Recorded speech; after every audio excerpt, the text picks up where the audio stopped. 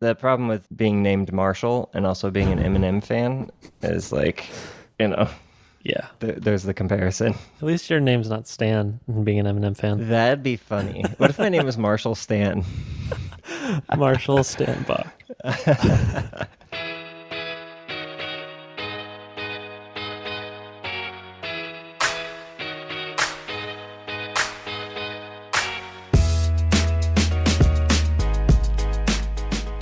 Welcome to episode 285 of the Design Details Podcast. I'm Brian Levin. And I'm Marshall Bach. Welcome back for this week.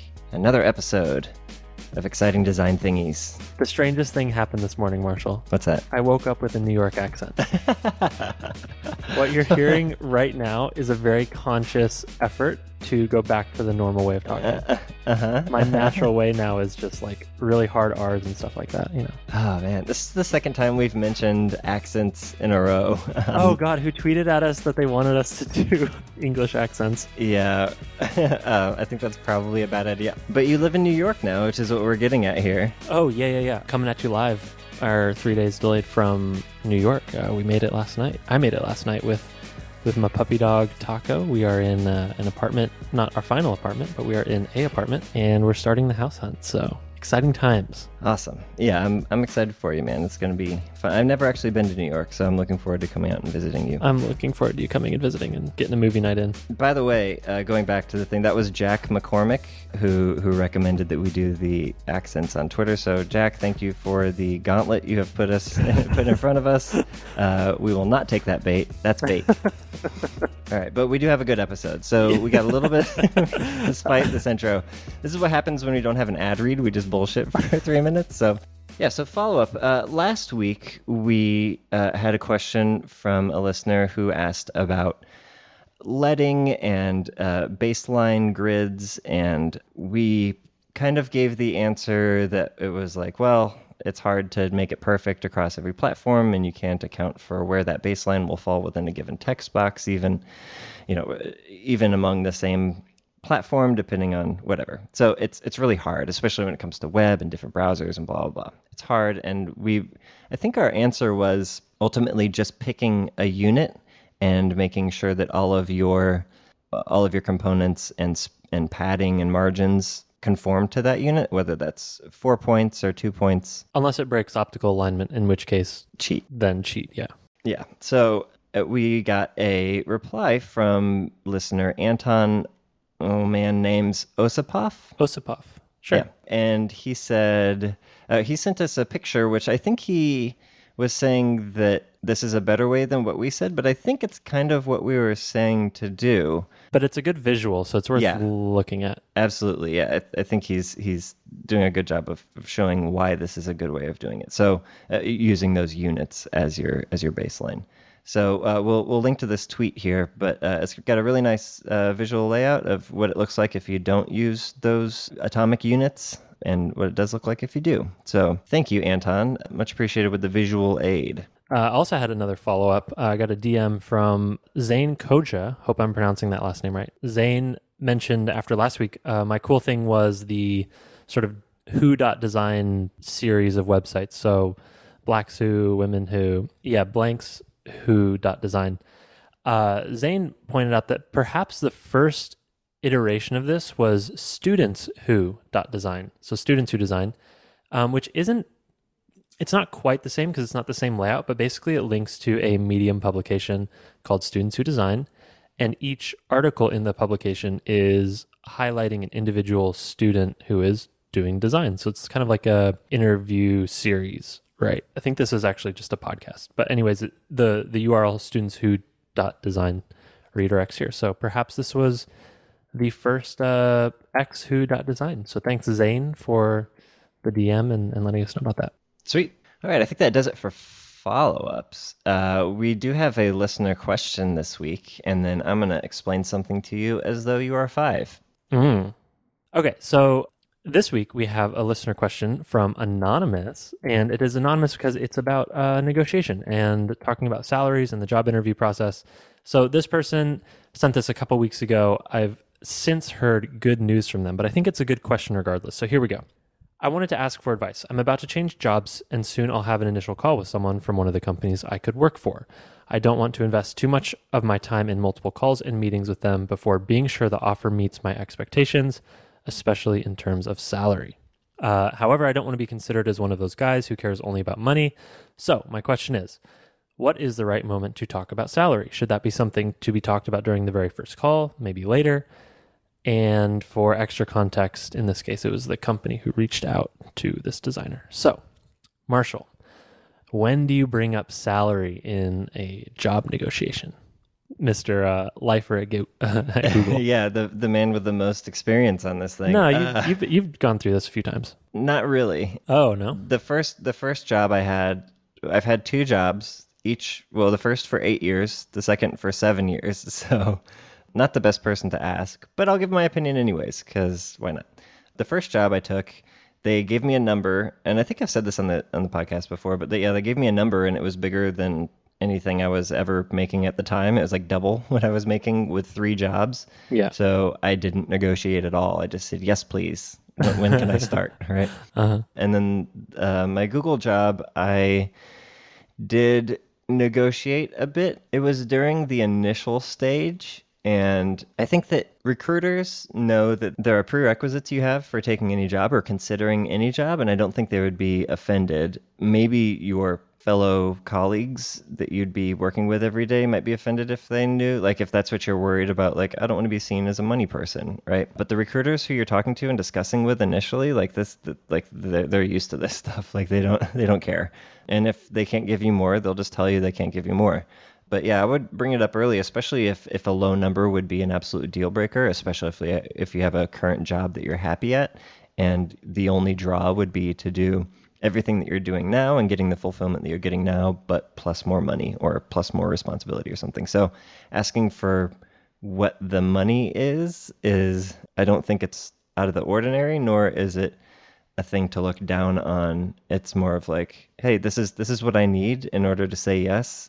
I can give you a quicker no or get to yes faster if I know what this number is. Does that make sense? Yep, totally agree. I think I would add maybe 2 small subpoints. So I think the first subpoint would be just to remember that I think it's really easy to get this feeling that the company is giving you money, and it can feel a little bit like a one-way deal, like, oh, I need this company to give me this job.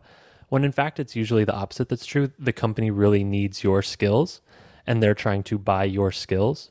And I think flipping that mindset a little bit makes it a little bit easier to talk about the money side, because they're trying to buy something that you are going to, in theory, have a multiple return value from. Like if they're paying you $100,000, they're probably hoping that your efforts and your skills will, bring in $1 million or something like that. Yeah, and it's salary too. So, you might and likely will be working more than 40 hours a week, Right. And they don't pay you more when you work more. So right. Figure out what you're worth and figure out what your deal breakers are. And then I think it's a benefit to both you and the company if you can get to a no faster, if no is going to be the answer, rather than doing this dance. And then after weeks of going back and forth, realizing that you have different expectations than the company does. Totally.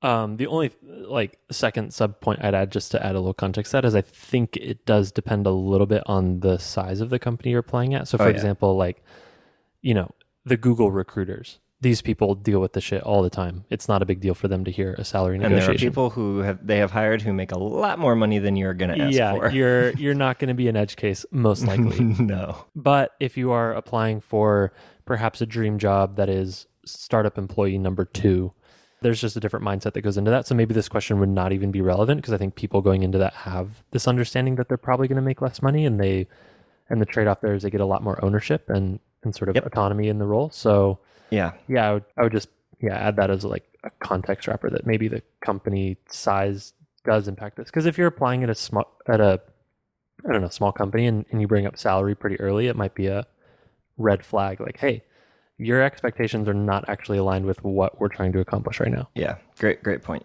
Yeah, and you also raised a really good point of like there's an equation, right? Like, how much does money mean to you? Can less money be offset by other things? Like passion for whatever it is that you're going to be working on, or the ability to control things, or a team size that fits with what you're expecting, or like there are a lot of other things that could outweigh a low salary number that they give you.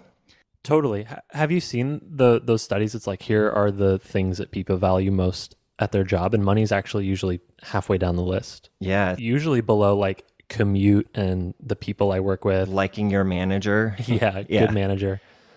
Solves an interesting problem. Yep. Yeah, exactly. If you don't want to get up and go into work on the thing you're supposed to be working on every day, no amount of money is going to get you out of bed. Yeah. Well, okay, some amount of money. Everyone has a price, but like, I don't know. Chances even that feels. I don't know. You gotta love the thing you work on, and everything else goes from there. Or at least for me, like if I don't believe in the product I'm working on, the money is not enough to keep me happy. So that's tangential to the question, but it sounds like we're both on the same page that there's nothing wrong with bringing up salary relatively early. Like maybe you don't lead with that. Nope. Or maybe that question gets blended in with like, tell me more about the team, tell me more about the responsibilities. Yeah, they might not give you an exact number, but they can give you a ballpark. Yeah. But also, like, even if you don't make it the only question, like, that still helps, right? Yeah. Oh, yeah. You nest it within a lot of other innocuous questions. Sandwich that bad boy. Yeah. And if you're not comfortable asking for a specific thing, like, here's what I expect, you could go about it the other way of saying, like, what is the pay band for the level that I'll be hired in at, right? Mm-hmm, mm-hmm. And that's usually a defined range that they can tell you. So it'll give you at least a ballpark of knowing, like, okay, maybe I'm coming in at the low end of this or the high end, and then way from there. Yep. Cool. Good advice, Brian. Well, let's not pat ourselves on the back too much, I think. No, I'm just saying from you, you had some really good points there. Oh, well, I think we agreed. But I would also like to hear what other people think, too, because I think salary negotiations is just also an inherently tricky subject. And between you and I, we don't have that much experience with it. Nope.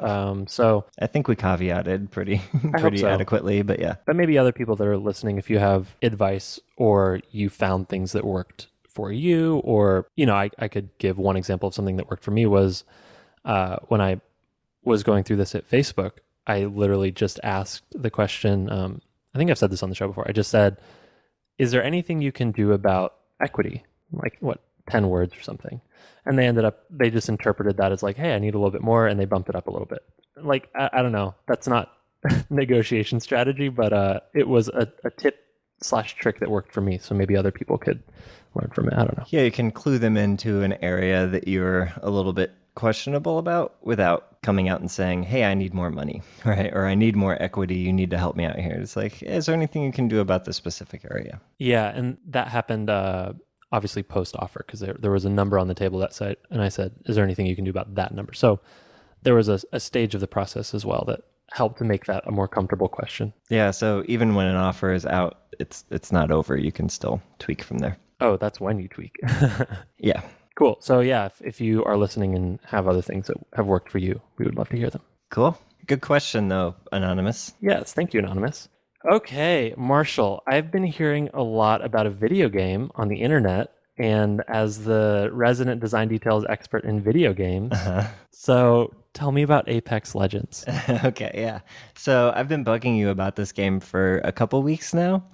And recently, Charlie Dietz, friend of the show, friend of the pod, fan of the show, Charlie wrote a really great Medium article about the things that I've been bugging you that I wanted to talk about. So I think that was what pushed you over the edge. Is that true?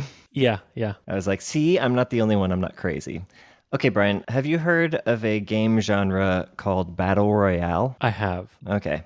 So, do you know what it's based on? I think I learned this after the fact. Isn't it based on a movie? Yeah, which is also based on a novel. Oh, I didn't know that. Okay. Yeah, there's a book called Battle Royale, written as a Japanese book about these high school students in kind of a dystopic future Japan where one class is chosen every year to be sent to this island where they are all given a random set of weapons, and the last surviving student is set for life. This is basically the Hunger Games before the Hunger Games. Yeah. Cool. And apparently the author of Hunger Games said she had never heard of Battle Royale. It's just like, sure. It's the whole idea of like deadly American Idol is just kind of a good idea anyways, regardless. Okay. But yeah, so This is the genre. So that outline is basically the setup of this. It's like, here's a bunch of people. You all start out basically naked, and there's guns and other weapons scattered around, and whatever you can find to hurt others and protect yourself. The last one standing wins. Okay. And there's a bunch of different games you've probably heard of. PUBG or PlayerUnknown's Battlegrounds, or I don't know, Fortnite, that little game that gets talked about every once in a while. I've heard a thing or two about that. Yeah. There's Blackout, Call of Duty. Call of Duty has their own entry called Blackout, yes. There's also mobile versions, so PUBG has its own mobile version. Yeah, and there's no shortage of entries into this genre, which is relatively new as video game genres go. Okay, so the newest entry into this genre is called Apex Legends. It's from a company called Respawn Entertainment, which is famous for its Titanfall series, if you're familiar with that. And the really cool thing about how they rolled this game out is that they didn't tell anybody that they were working on it, and they kept it a secret. It was a complete surprise. They came out one day and just said, hey, we got a whole new game. It's fully functional. It's free to play. You can play it today. Have fun. Which is crazy. Most video games, because of the cost and everything, have multi-million-dollar, or at least these AAA type games, have multi-million-dollar marketing campaigns behind them. You see them on the side of buses and billboards and everything, and there's market saturation so that when the game does finally come out, everyone who knows about it can either pre-order it or buy it and start playing it on day one, right? Right. Okay. This is like the opposite of that. It was like nobody knew about it, and because of the gaming community, like, word spreads like wildfire. So this thing came out and it was immediately, the number one streamed game, and every major streamer was playing it, and huge numbers of VODs and everything. So it became huge. And part of the reason that I find it so interesting, aside from that stealth campaign that they did, that the stealth drop that they came up with, is that it builds upon its predecessors. It builds upon the things that PUBG and Fortnite and Blackout have come up with, but it adds a bunch of new stuff on top of that, which makes the core mechanics of the game much easier to accomplish. Okay, give me an example. So I'm going to talk about a few things, but the biggest thing and the main point of Charlie's article here is the ping system. Okay. So if you can imagine, these types of games require a ton of coordination with your team. The previous games you can go in solo, but this game requires you to be part of a team of 3. Okay. So there's matchmaking, so you could get put with somebody who doesn't have a microphone, who you've never met before, might not have ever played the game before, right? And you're kind of stuck with them until you win or lose, right? This is like the Overwatch problem in my mind. Yeah. Matchmaking is tough. Or matchmaking in general, yeah. Yeah, matchmaking is hard. But, and this game relies upon your team either being pre-decided, where you're going in with 2 friends, or you're in with randos. So, but you have to play with 3. As part of that, you need to communicate. You need to talk with each other and say, hey, there's a team over here, or hey, I found this particular weapon if anybody needs it, or I'm going to go flank around this side while you guys distract over here, or there's a bunch of things you need to say in order to be successful. You have to communicate, and that makes it really difficult if people don't have a microphone, or if people otherwise are unwilling to have their voice heard. Whether if you're a woman playing video games online, you're probably going to get a ton of shit from assholes, so you might be less likely to want to have your female voice be heard, because then that opens you up to a whole bunch of bullshit. So they have implemented this ping system that I find fascinating. It solves all of these problems, and it does it in the most elegant way. So the way that you ping, they've assigned it to, and this is what I find probably the most interesting thing. They've assigned the button on PC to a very prominent button, which is middle mouse click, right? Like left click is number 1, right click is number 2, and middle mouse is right between those two. It's on your middle finger. It's always easily accessible. You don't have to reach for it or anything. It's right there. So they put this action in a place of extreme prominence. Wait a second. Hang on. Quick pause right there. Mm-hmm. You click middle mouse with your middle finger. Do you right click with your ring finger? Yeah. What the fuck? Well, depending on, if I'm just using a mouse normally, I right click with my middle finger, but if I'm playing a game, I keep a finger on each. Okay. Because Okay. usually like right click is ADS, like aim down Well, sights. I get it that it would be more efficient. I've just I guess I've not leveled up that much. Anyway, sorry. Okay, so you're three finger mousing it. Got it. Yeah. It's not necessary. You can switch back and forth, but yeah, like I was saying, the middle mouse is the trigger for this action. And the cool thing is that because it's so smart, because the ping system is so smart, you only need one button for everything. So here's how it works. It's dynamic. So the game knows whatever your reticle, your crosshair, your essentially your cursor in the middle of the screen, whatever it's pointing at, and whenever you hit middle mouse, it will try to figure out what's under your crosshair and do the right thing. So if you're pointing at an enemy, it will use the ping that says, hey, there's an enemy over here. If you're pointing at just a place on the ground, it will say, hey, I'm going to go over here. If you're pointing at a piece of armor, it'll say, hey, there's this piece of armor over here. Or if you're pointing at some other, like a weapon that somebody else has pinged, you can point at that and ping it, and you'll call dibs on that weapon so nobody else takes it before you do. Okay. There's a ton of functionality. Those are just a few of the use cases, but it's super in-depth, and you never have to think about it. There's a wheel that you can pull up that you can choose from like 8 different things to say. Okay. Like enemies have been here, or I'm going to go loot over there, or let's try this position, or whatever. There's lots of different things you can say if you want to, but you don't necessarily have to pull that wheel up. You can just point at a thing, and the game will almost always do the right thing. You can even go into your inventory and point at an empty slot. Like say you don't have a helmet, you can ping your helmet slot, and it'll tell your teammates not only with an icon on their screen, but also with a voice line from the character that you're playing. All of these things have associated voice lines. It'll say, hey, I need a helmet, right? So even if the person doesn't have a microphone, you can still communicate all of these things that you would want to communicate otherwise using one button, which I think is so fucking elegant and impressive. And they've implemented it so well. I think this will probably influence the future of all game design when it comes to communicating without a microphone. What's prior art here for building communication systems? Like what were previous interactions that allowed people to do this that has now been simplified to the one button? Yeah, I mean, well, okay, so there's the dumbest way, or like the simplest way, which is you just have like a group chat.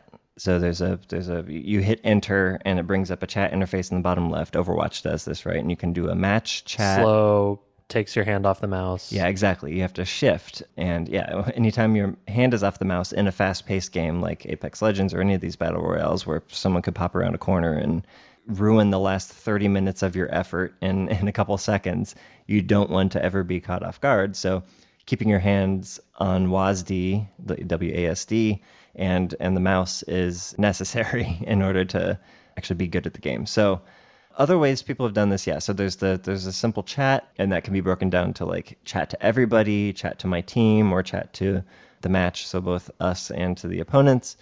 But not only is that bad because you have to take your hands off of the mouse, but it also opens up a whole area for abuse and moderation of that abuse. And it's just a great way to allow toxicity on your platform. Mm-hmm, mm-hmm. And Apex Legends is not the first game to implement a ping system. This is not brand new. It's just the best implementation of it that I've ever seen, and I think a lot of people have ever seen.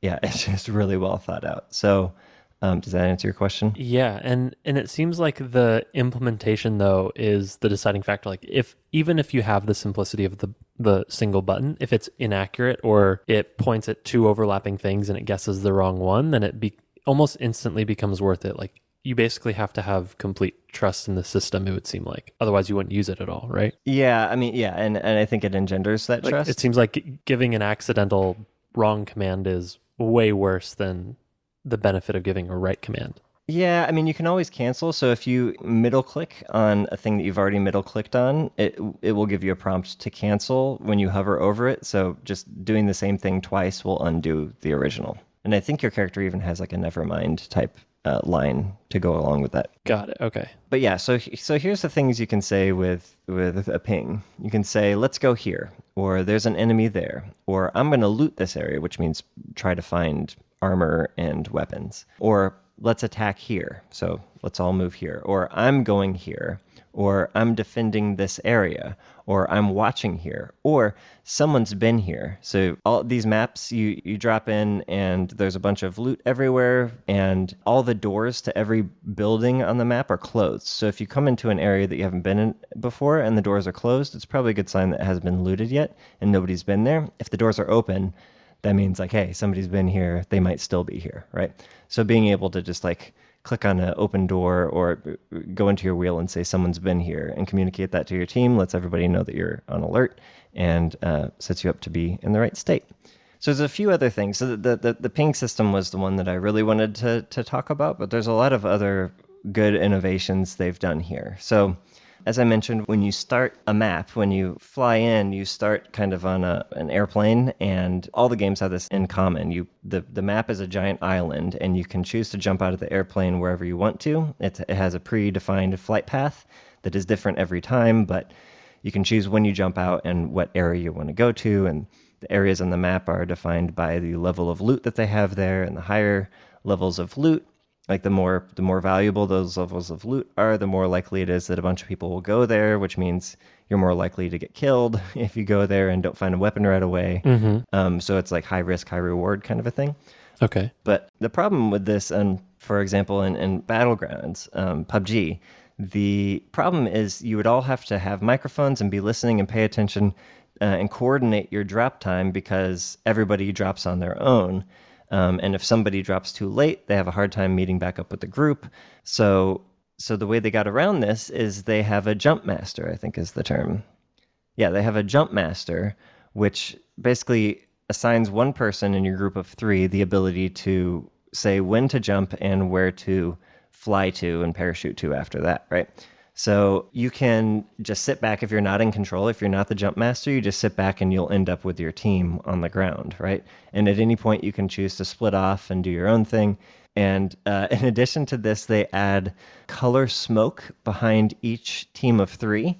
So you can look around in the sky as you're dropping down and see all the other teams. You can see their trails behind them, and so you can see exactly where they're headed and what kind of area they're going to land in, so you know how many teams are going to be around you when you do land, and how urgent the need to find armor and weaponry will be upon your landing, right? Hang on, pause there. So I feel like that is nice, but almost sounds a little bit hand-holdy from the game's perspective versus there's no trails and it's a surprise. Like it's more like real life would be. Yeah. Like what's the balance there and between the game telling you too much versus letting like the inherent challenge of the combat system work itself out? So PUBG and I believe Fortnite, you can look around and see parachutes. So you could always like kind of tell where other people were. You can see little dots in the sky or parachutes as they're once they've opened them up. And it's easy to see the groups around you. This just helps identify. It's just more information. It doesn't necessarily give you an advantage necessarily or hold your hand. It's just like, here's a better way of displaying this information that you were already looking for anyways. Okay. So that you can be better informed when you do land on the ground. But that's a good question. Yeah, I just wonder like how far along being better informed goes to like knowing so much that it's easier. But I guess everybody has the same information, so I don't know. Yeah, it's equal, right? Yeah, so when everyone's special, no one is. Right. To quote The Incredibles. So that's really interesting with that jump master thing. It's just like a simple solution that solves a bunch of problems at once, right? Not only how many people are dropping, or are we all dropping at the same time, and where are other teams going, and how do I make the best decision about where to go? Because we might want to avoid other teams, and being able to very quickly glance at the sky and calculate trajectories based on the direction of the smoke is enough to make that decision really quickly. And it can avoid a lot of team infighting of like, I didn't want to jump, or you were too late. There's just like a lot of problems that are avoided by this system. Right. And you have other pings that you can do while you're dropping. So you can approve of it and say, okay, so while you're in the ship, you can say, let's drop here or let's drop there, just by doing the middle click pinging thing. And you can reply to those things by saying, okay, that's cool, or no, or I can't. I can't Charlie calls this out, which I also thought was really interesting. I can't is a strange thing. Like normally you just want like yes or no, right? Like yes or no sounds sounds like plenty of options, but I can't. Charlie says provides you a way to say I don't disapprove of your choice, but I think we're physically unable to get there. So I see. it's just a way to be polite with a single click. That's nice. I think more Yeah. games need polite mechanics. Dude, yeah. And I think this is part of it too, is like, you're almost encouraged to not use your microphone. Maybe not encouraged, maybe that's the wrong word, but like being able to avoid the option to like get mad at your teammates and have your mad voice be heard by them. If you can use these finite pings, it encompasses the entire range of things you might want to say, but doesn't say any of them like a dick, right? Right. Which I think is ideal. Okay, let me pause one more time here. So I think that's super ideal. I that's like one of the biggest problems with Overwatch is just in general, like you have a lot of communication problems, and then when they do introduce the communication, people are usually dicks about it. But as I'm listening to you talk about all these things, it sounds like you're middle mouse clicking a ton. Is there any like wiggle room there for an accidental scroll if you like click and scroll a little bit? Like what happens in those cases? So I haven't played this game. I've only watched a bunch of it. Like Battle Royale Okay. games aren't really Still my. haven't played. No, I mean I'd rather waste my time watching people win than losing myself. But Okay. it's like sports, I would rather Yeah, watch sure. a pro player be good at it than be bad myself. You'd rather watch the NBA than go play basketball under the bridge. Shoot hoops in my backyard. Yeah, exactly. So I haven't played this, but I have talked to people who have played it, and they said that one of the first things they do is they turn off or they unbind scroll up and scroll down due to spurious scrolling when they're trying to middle click. Oh, so it doesn't do that for you automatically. No, I think scroll up and down is usually change weapon, like cycle through your weapons. I see. So if you accidentally change your weapon while you're trying to middle click and then you have to do it back, like there's already numbers assigned to your weapon. So 1, 2, 3 for gun 1, gun 2, and unarmed.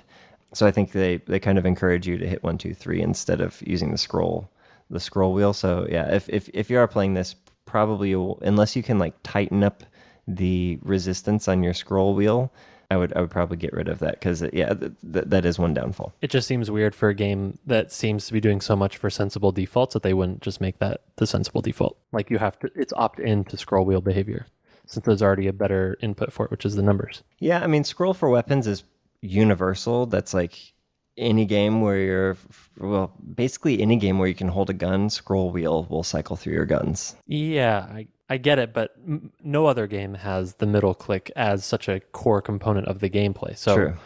anyways, I don't know. Maybe they have reasons. Yeah, usually I put like melee, like punch on my middle click. Right, yeah. And that's another aspect of this is the key bindings. So, like I mentioned, W is forward. So, if you look at your keyboard, WASD, if you've never played video games on a PC before, WASD is the terms for basically up, left, down, right. So, W is forward, A is left, D is right, and S is backwards. So, that's basically your home row while you're playing a video game with your left hand. So, having like the keys that are in direct proximity to those 4 keys become highly valuable. So Q, E, the characters below not so much, but like Control Shift, the whole left side. So Control Shift, Tab, Escape, 1, 2, 3, 4, R, F, C, X, Z. All of these buttons become super valuable because they're within reach range of your home row, right? And they've done some smart things which I think they've gotten from other games. For example, Overwatch. If you've played Overwatch before, you know that every character has only a few different unique abilities, and those are assigned to usually left shift, E, and then you have an ultimate ability, which is a thing that doesn't happen very often. You have to build it up, but when you do, it's a very powerful ability, hence ultimate, and that's on Q. So it's easy to hit, but not right under any of your fingers, but it's nearby. And this game has a very similar thing. So one of their advances or one of their additions to this genre is including classes, much like Overwatch does. So you have a healer class, you have a class that's good at stealth, you have a class that's good at like tanking, has shields and stuff. Mm-hmm. And every class has its own ultimate that is catered to that class, and that is, I think, by default mapped to Q, which is just like Overwatch. So yeah, I think they've learned some things from other games, obviously, by watching this. Another example of that is the tier coloring system. So if you've played any Blizzard game, and I think this is kind of bled out into every other game that uses a tier system, but it's a regular pattern that if you have different tiers of armor or weapons, you can color code those. And kind of the color coding system that the industry has rallied around is that the most common things, the most low value things, those are white or gray. And then a step up from that is blue. And then a step up from that is purple. Purple. And the top tier is usually orange or yellow or gold or something, right? Yep. So at a glance, even if you're colorblind, the colors are unique enough that you can tell the difference between these tiers at a quick glance. So as you're running through a building, and if you see a purple gun on the ground, or say a purple chest piece of armor, and you're wearing blue, you can very, very easily pick that thing up. And the game does a really smart thing where if the thing is on the ground is worse than the thing you have on, it won't let you pick it up. Oh, that's nice. Yeah. So here's a good example. So if there's a purple chest piece on the ground and I'm wearing a blue chest piece, it'll let me pick it up. If I put on that purple chest piece and then I get shot a bunch and that purple chest piece has like no armor left on it, I can now pick up the blue one because it's actually better than the one. It has more. Right. I see. But they do a really good thing here so in PUBG, when you pick up armor, that armor is basically extra health points, but they are one-time use. So if you put a helmet on and you get shot in the head a bunch and that helmet gets broken, it's gone forever. Whereas with this game, you pick up a helmet, you pick up a chest piece, they can have their armor depleted, but you can renew that armor without having to find new stuff. So all you have to do is find shield cells to rebuild that armor that you're already wearing.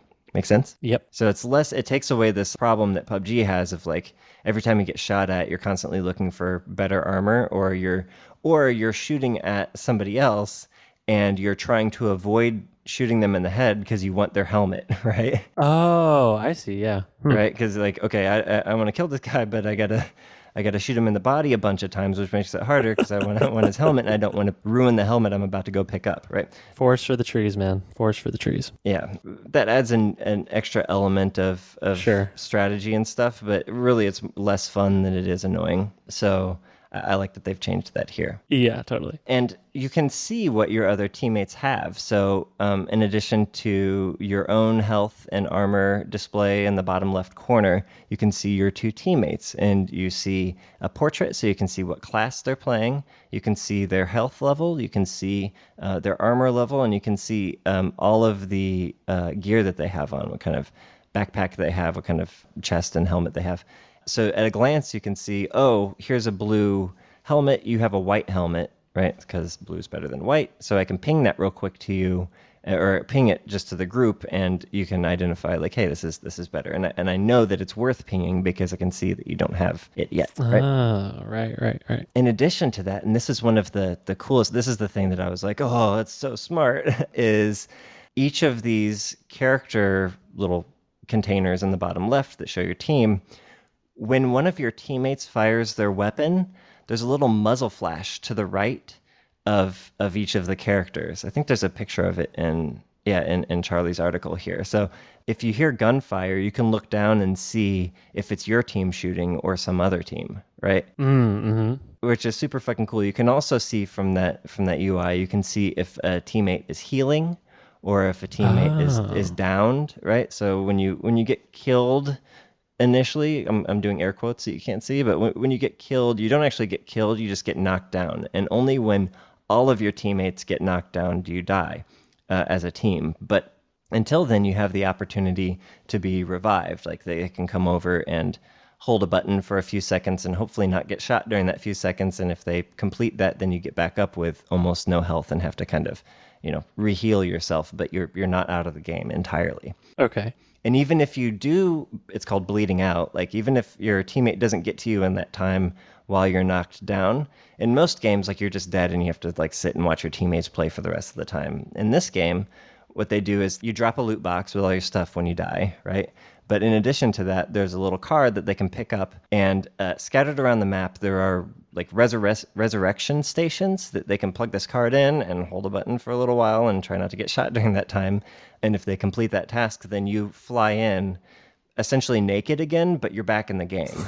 Okay. Naked and very afraid. Yeah, and these resurrection stations, they're surrounded by like low level gear. So as soon as you drop, assuming no one else has used that station, because they're only one time use, you can pick up like low level gear right away. Right. Okay. So it's like this really great mechanic for making sure that you're not just sitting there twiddling your thumbs if you're the worst player on the team. You can come back. That seems useful. I think that was. I don't know. I haven't played that many battle royale games, but when I did try, there was this frustration that I don't know. I guess that's the allure for many people. Is there's like you get one shot, you get one chance at doing this, and do not miss your chance to blow. This opportunity comes once in a lifetime. Once in a lifetime, and yo. I guess I've always gravitated more towards faster paced games like the Overwatches of the world, because I feel like there's a lot more opportunity to just get better faster if you don't have this like incredible amount of downtime in between, which I can see the opposite point is like you have way more incentive to stay alive if you know that there's going to be a huge amount of downtime in between your next attempt. So I don't know. I could go both ways on that. Yeah, it's a nice middle ground, right? So it isn't as as terrible as it could be. It isn't as good as, you don't just automatically respawn like in Overwatch or most other deathmatch style games. But like, there's all these little things that I love. Like I mentioned earlier, there's a voice line for all these things. So if you reload your gun, that means that you're vulnerable during that time, and your character will say reloading. They will let your other teammates know. It doesn't matter how close you are. There's no proximity. So even if they're across the map, they can hear what your status is or what your character is saying. But yeah, there's all these little quality of life improvements that can only come by having strong competitors in the same space that you've learned from. So like taking lessons from your ancestors, right? Your predecessors, and also trying to solve these common problems that haven't been solved yet with very elegant, simple solutions like the ping system, or like the jump master, or like your team displays in the bottom left giving you all this extra information. It's just really, really smart. I don't think it's a perfect game. There's a lot of things that could be improved, right? And this leaves aside the entire mechanics of the game and how fun the game is and how replayable it is, because that's basically all these battle royale games are. It's just replay value, because every game is different, and but you got to keep it fresh so that it doesn't get boring, right? Especially if you're good at the game and you just win all the time, that gets boring, which a lot of streamers are very good at this. So if you want to maintain that presence online with your game, you need to make sure that it's replayable, because there's a huge amount of like burnout when it comes to playing a game. Like if your entire audience expects you to play one game and you get sick of that game, then what happens? Like, do you change the game you're playing and potentially lose your entire audience? And so replayability is super important. So I'm not making any statements about like the quality of the game itself, like the mechanics of the game, but all these little UI improvements and informational improvements that they've added have just really, it just shows really solid design and a really great understanding of user problems. So I wanted to call it out. Okay, well here, I'm going to end this with a challenge for you, Marshall. I think between now and the next time we record, which might be challenging since you're traveling, you should download Apex Legends and play a few rounds and see how the mechanics actually, like where this falls apart in real world use versus what you think looks really good when watching other people play. I'd be curious to see if there's any difference there, but also I just want to hear how you actually do in the game and like what other things you pick up. I'll probably be terrible, and I'm not good at clicking on heads. Sure. I'm really bad at clicking on heads. That's why I play walking simulators. That's why this is my challenge for you, Marshall. You gotta play a couple rounds. It's free to play anyways, right? Yeah, I got some homework. All right. Okay. Yeah, it is free to play, and of course there are loot boxes. There's in-game microtransactions, which is common with every free to play game.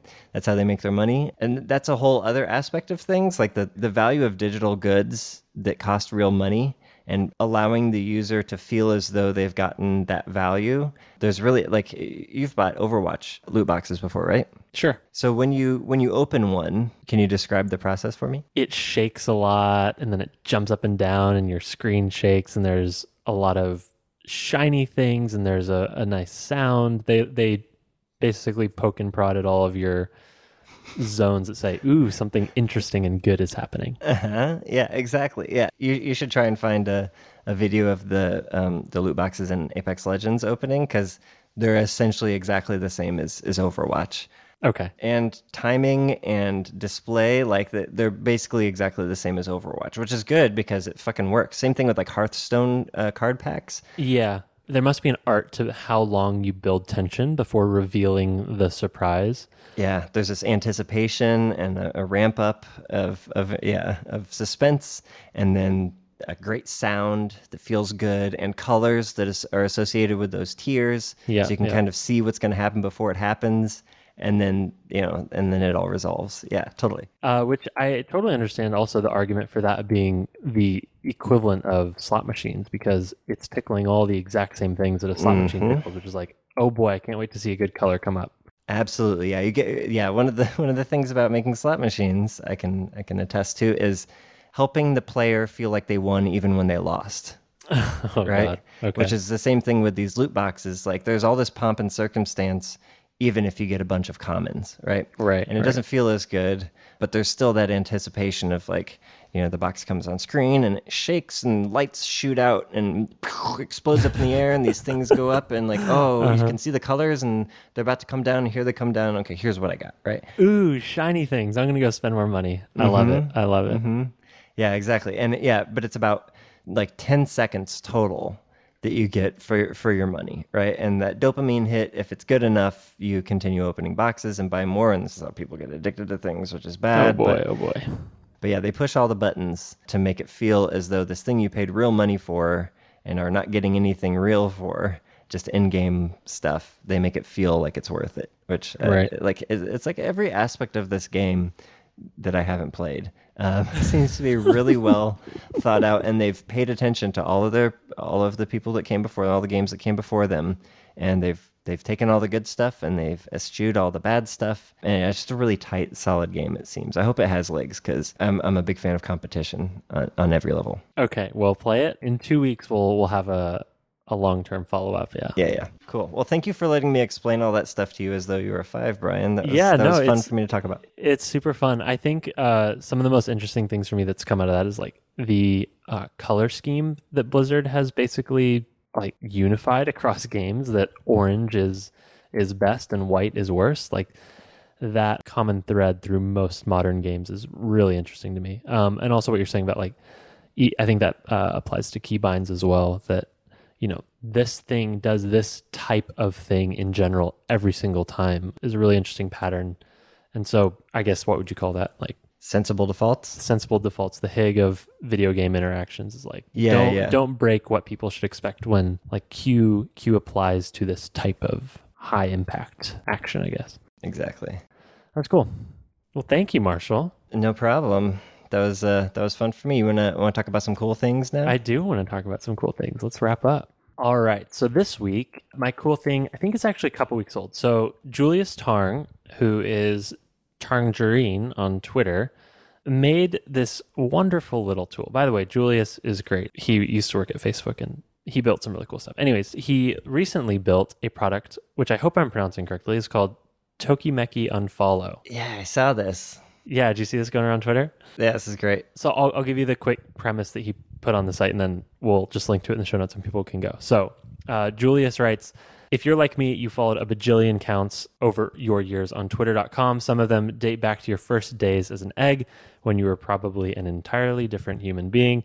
You have some socially obliged followbacks sprinkled among some thought leaders you've outgrown, but you've never found the energy to go through and clean up your followers. Well, now you get to unfollow those people. So he built a tool that basically goes one by one through each person that you're following on Twitter, and it shows their feed, so their latest tweets. And Julius's tool asks you a simple question. It says, does this account bring you joy, or does it feel important to you? And if it does, you can hit keep, and you can stay following that person, or you can immediately unfollow them, or you can alternatively add them to a separate list. And so I think this is just a really nice way to visualize your following triage. It's like you've built up this cruft over the years of people that you randomly followed at one point, or maybe you met them in person at some point and you felt like you had to. Well, now here's a way to go through and get a ton of context about that person. Like here's their latest tweets in a siloed feed, but you only have to click one button to go to the next person. So it's not like you're opening a million tabs from twitter.com. So yeah. It is useful. It is well designed. The utility here makes a ton of sense. And he provides some really nice explanations as you're going through the process of like why this exists. And there's some options that you can set to change the experience, like the order in which you go through things. So you can, go oldest first, or you can start with the people you've most recently followed. You can choose whether or not to show the other person's bio, like if their bio matters to whether or not you follow them. So yeah, lots of cool stuff. There's keyboard shortcuts. You could actually do all this with, just one hand, just clicking a few keys and go through and basically clean up your Twitter experience. Yeah, I love this. It's great. Plus, it's really smart because it's playing off of the Marie Kondo craze that's going on right now. Mm-hmm. And yeah, it's like, and the name Toki Meki, I'm probably pronouncing that wrong, is the original word. It says on the page, it's the original word that was translated to spark joy in English, which is what Marie Kondo uses to determine whether or not an item of clothing or a piece of memorabilia is actually worth it to you. When you touch it, does it spark joy? Okay, when you look at this person's feed, like, does this spark joy? Do you still want to keep it? Yeah, it's great. It's like a digital version of KonMari. Yeah, exactly. I think that was the inspiration too. So it's great. Everyone should go through it and spend some time. So good job, Julius, for making this. Yeah, good job. Good, cool thing. Well done, Brian. Thanks. All right, hit me with yours. Okay. Well, I changed it at the last second because before we started, I was talking to you and I was telling you that I was packing for this trip that's coming up. And during the trip, I played a somewhat oldie but goodie album that is one of my favorites. And you said that you'd never heard it before. And that is the Hamilton soundtrack from the play. Oh, boy. Yeah, okay. Yeah, I extolled the virtues effusively about this on the Vicarious podcast years ago when Hamilton had just first come out, and I got sucked in real hard. But yeah, it's a thing that has stuck with me. I love this album. It's one of my favorites. If you're unfamiliar, how unfamiliar are you with this, Brian? Very unfamiliar. Okay. Are you familiar with our nation's first Treasury Secretary, Alexander Hamilton? Yeah. Okay, so I've heard of this play. I loosely know what it's about, but I've not seen it, and I've not listened to this album. And yeah, I would say I'm like 5% there. Okay, yeah. So, but you've heard of like Lin-Manuel Miranda? Yes. So, okay, yeah. So it's a play that this guy who is basically a nobody wrote, and it is about probably one of the least interesting subjects that you could name if you're writing things or listing things to write a play about.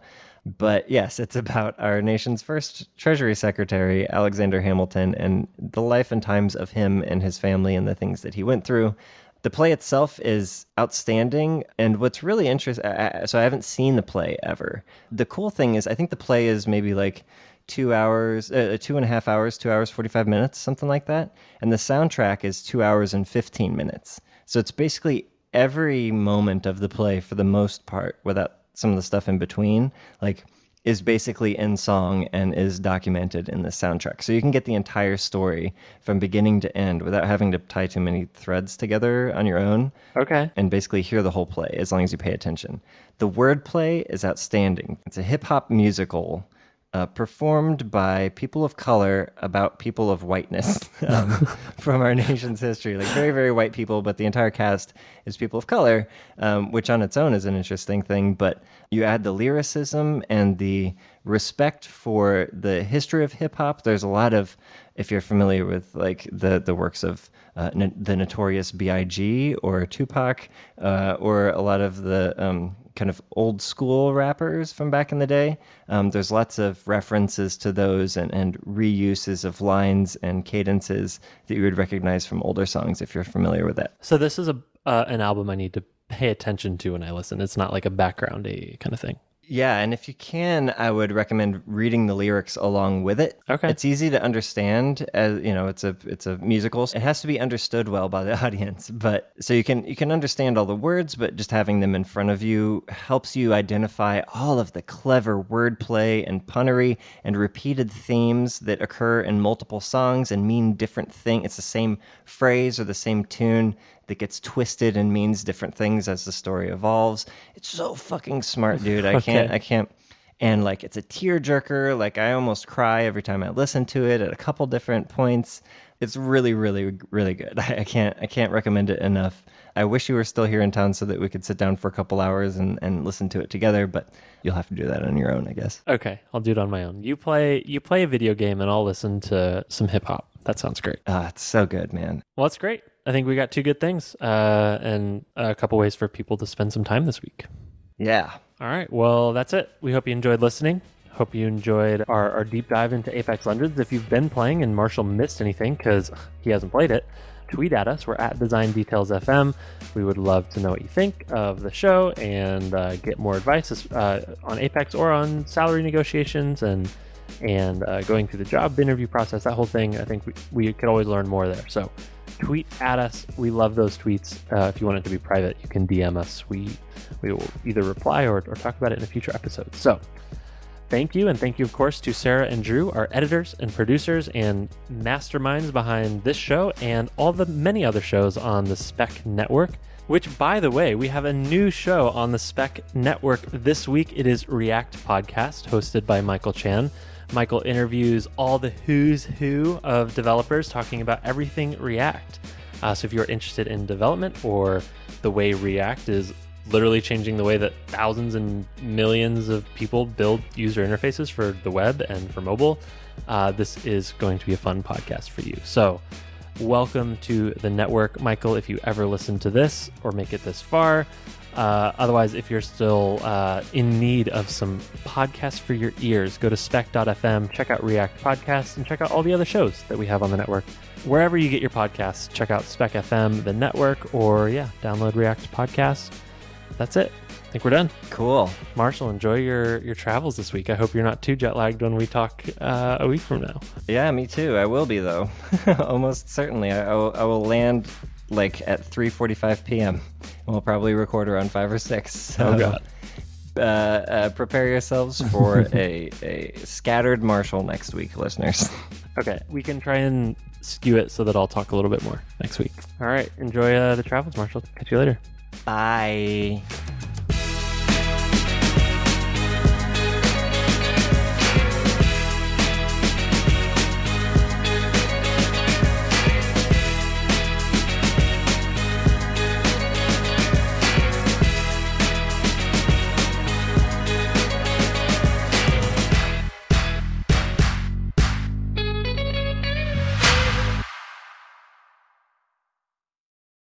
Australia, I say good eye, and that's how they say good eye. Yeah. Here's a fun little thing. Say rise up lights. Rise up lights. That's how you say razor blades in Australia. Rise up lights.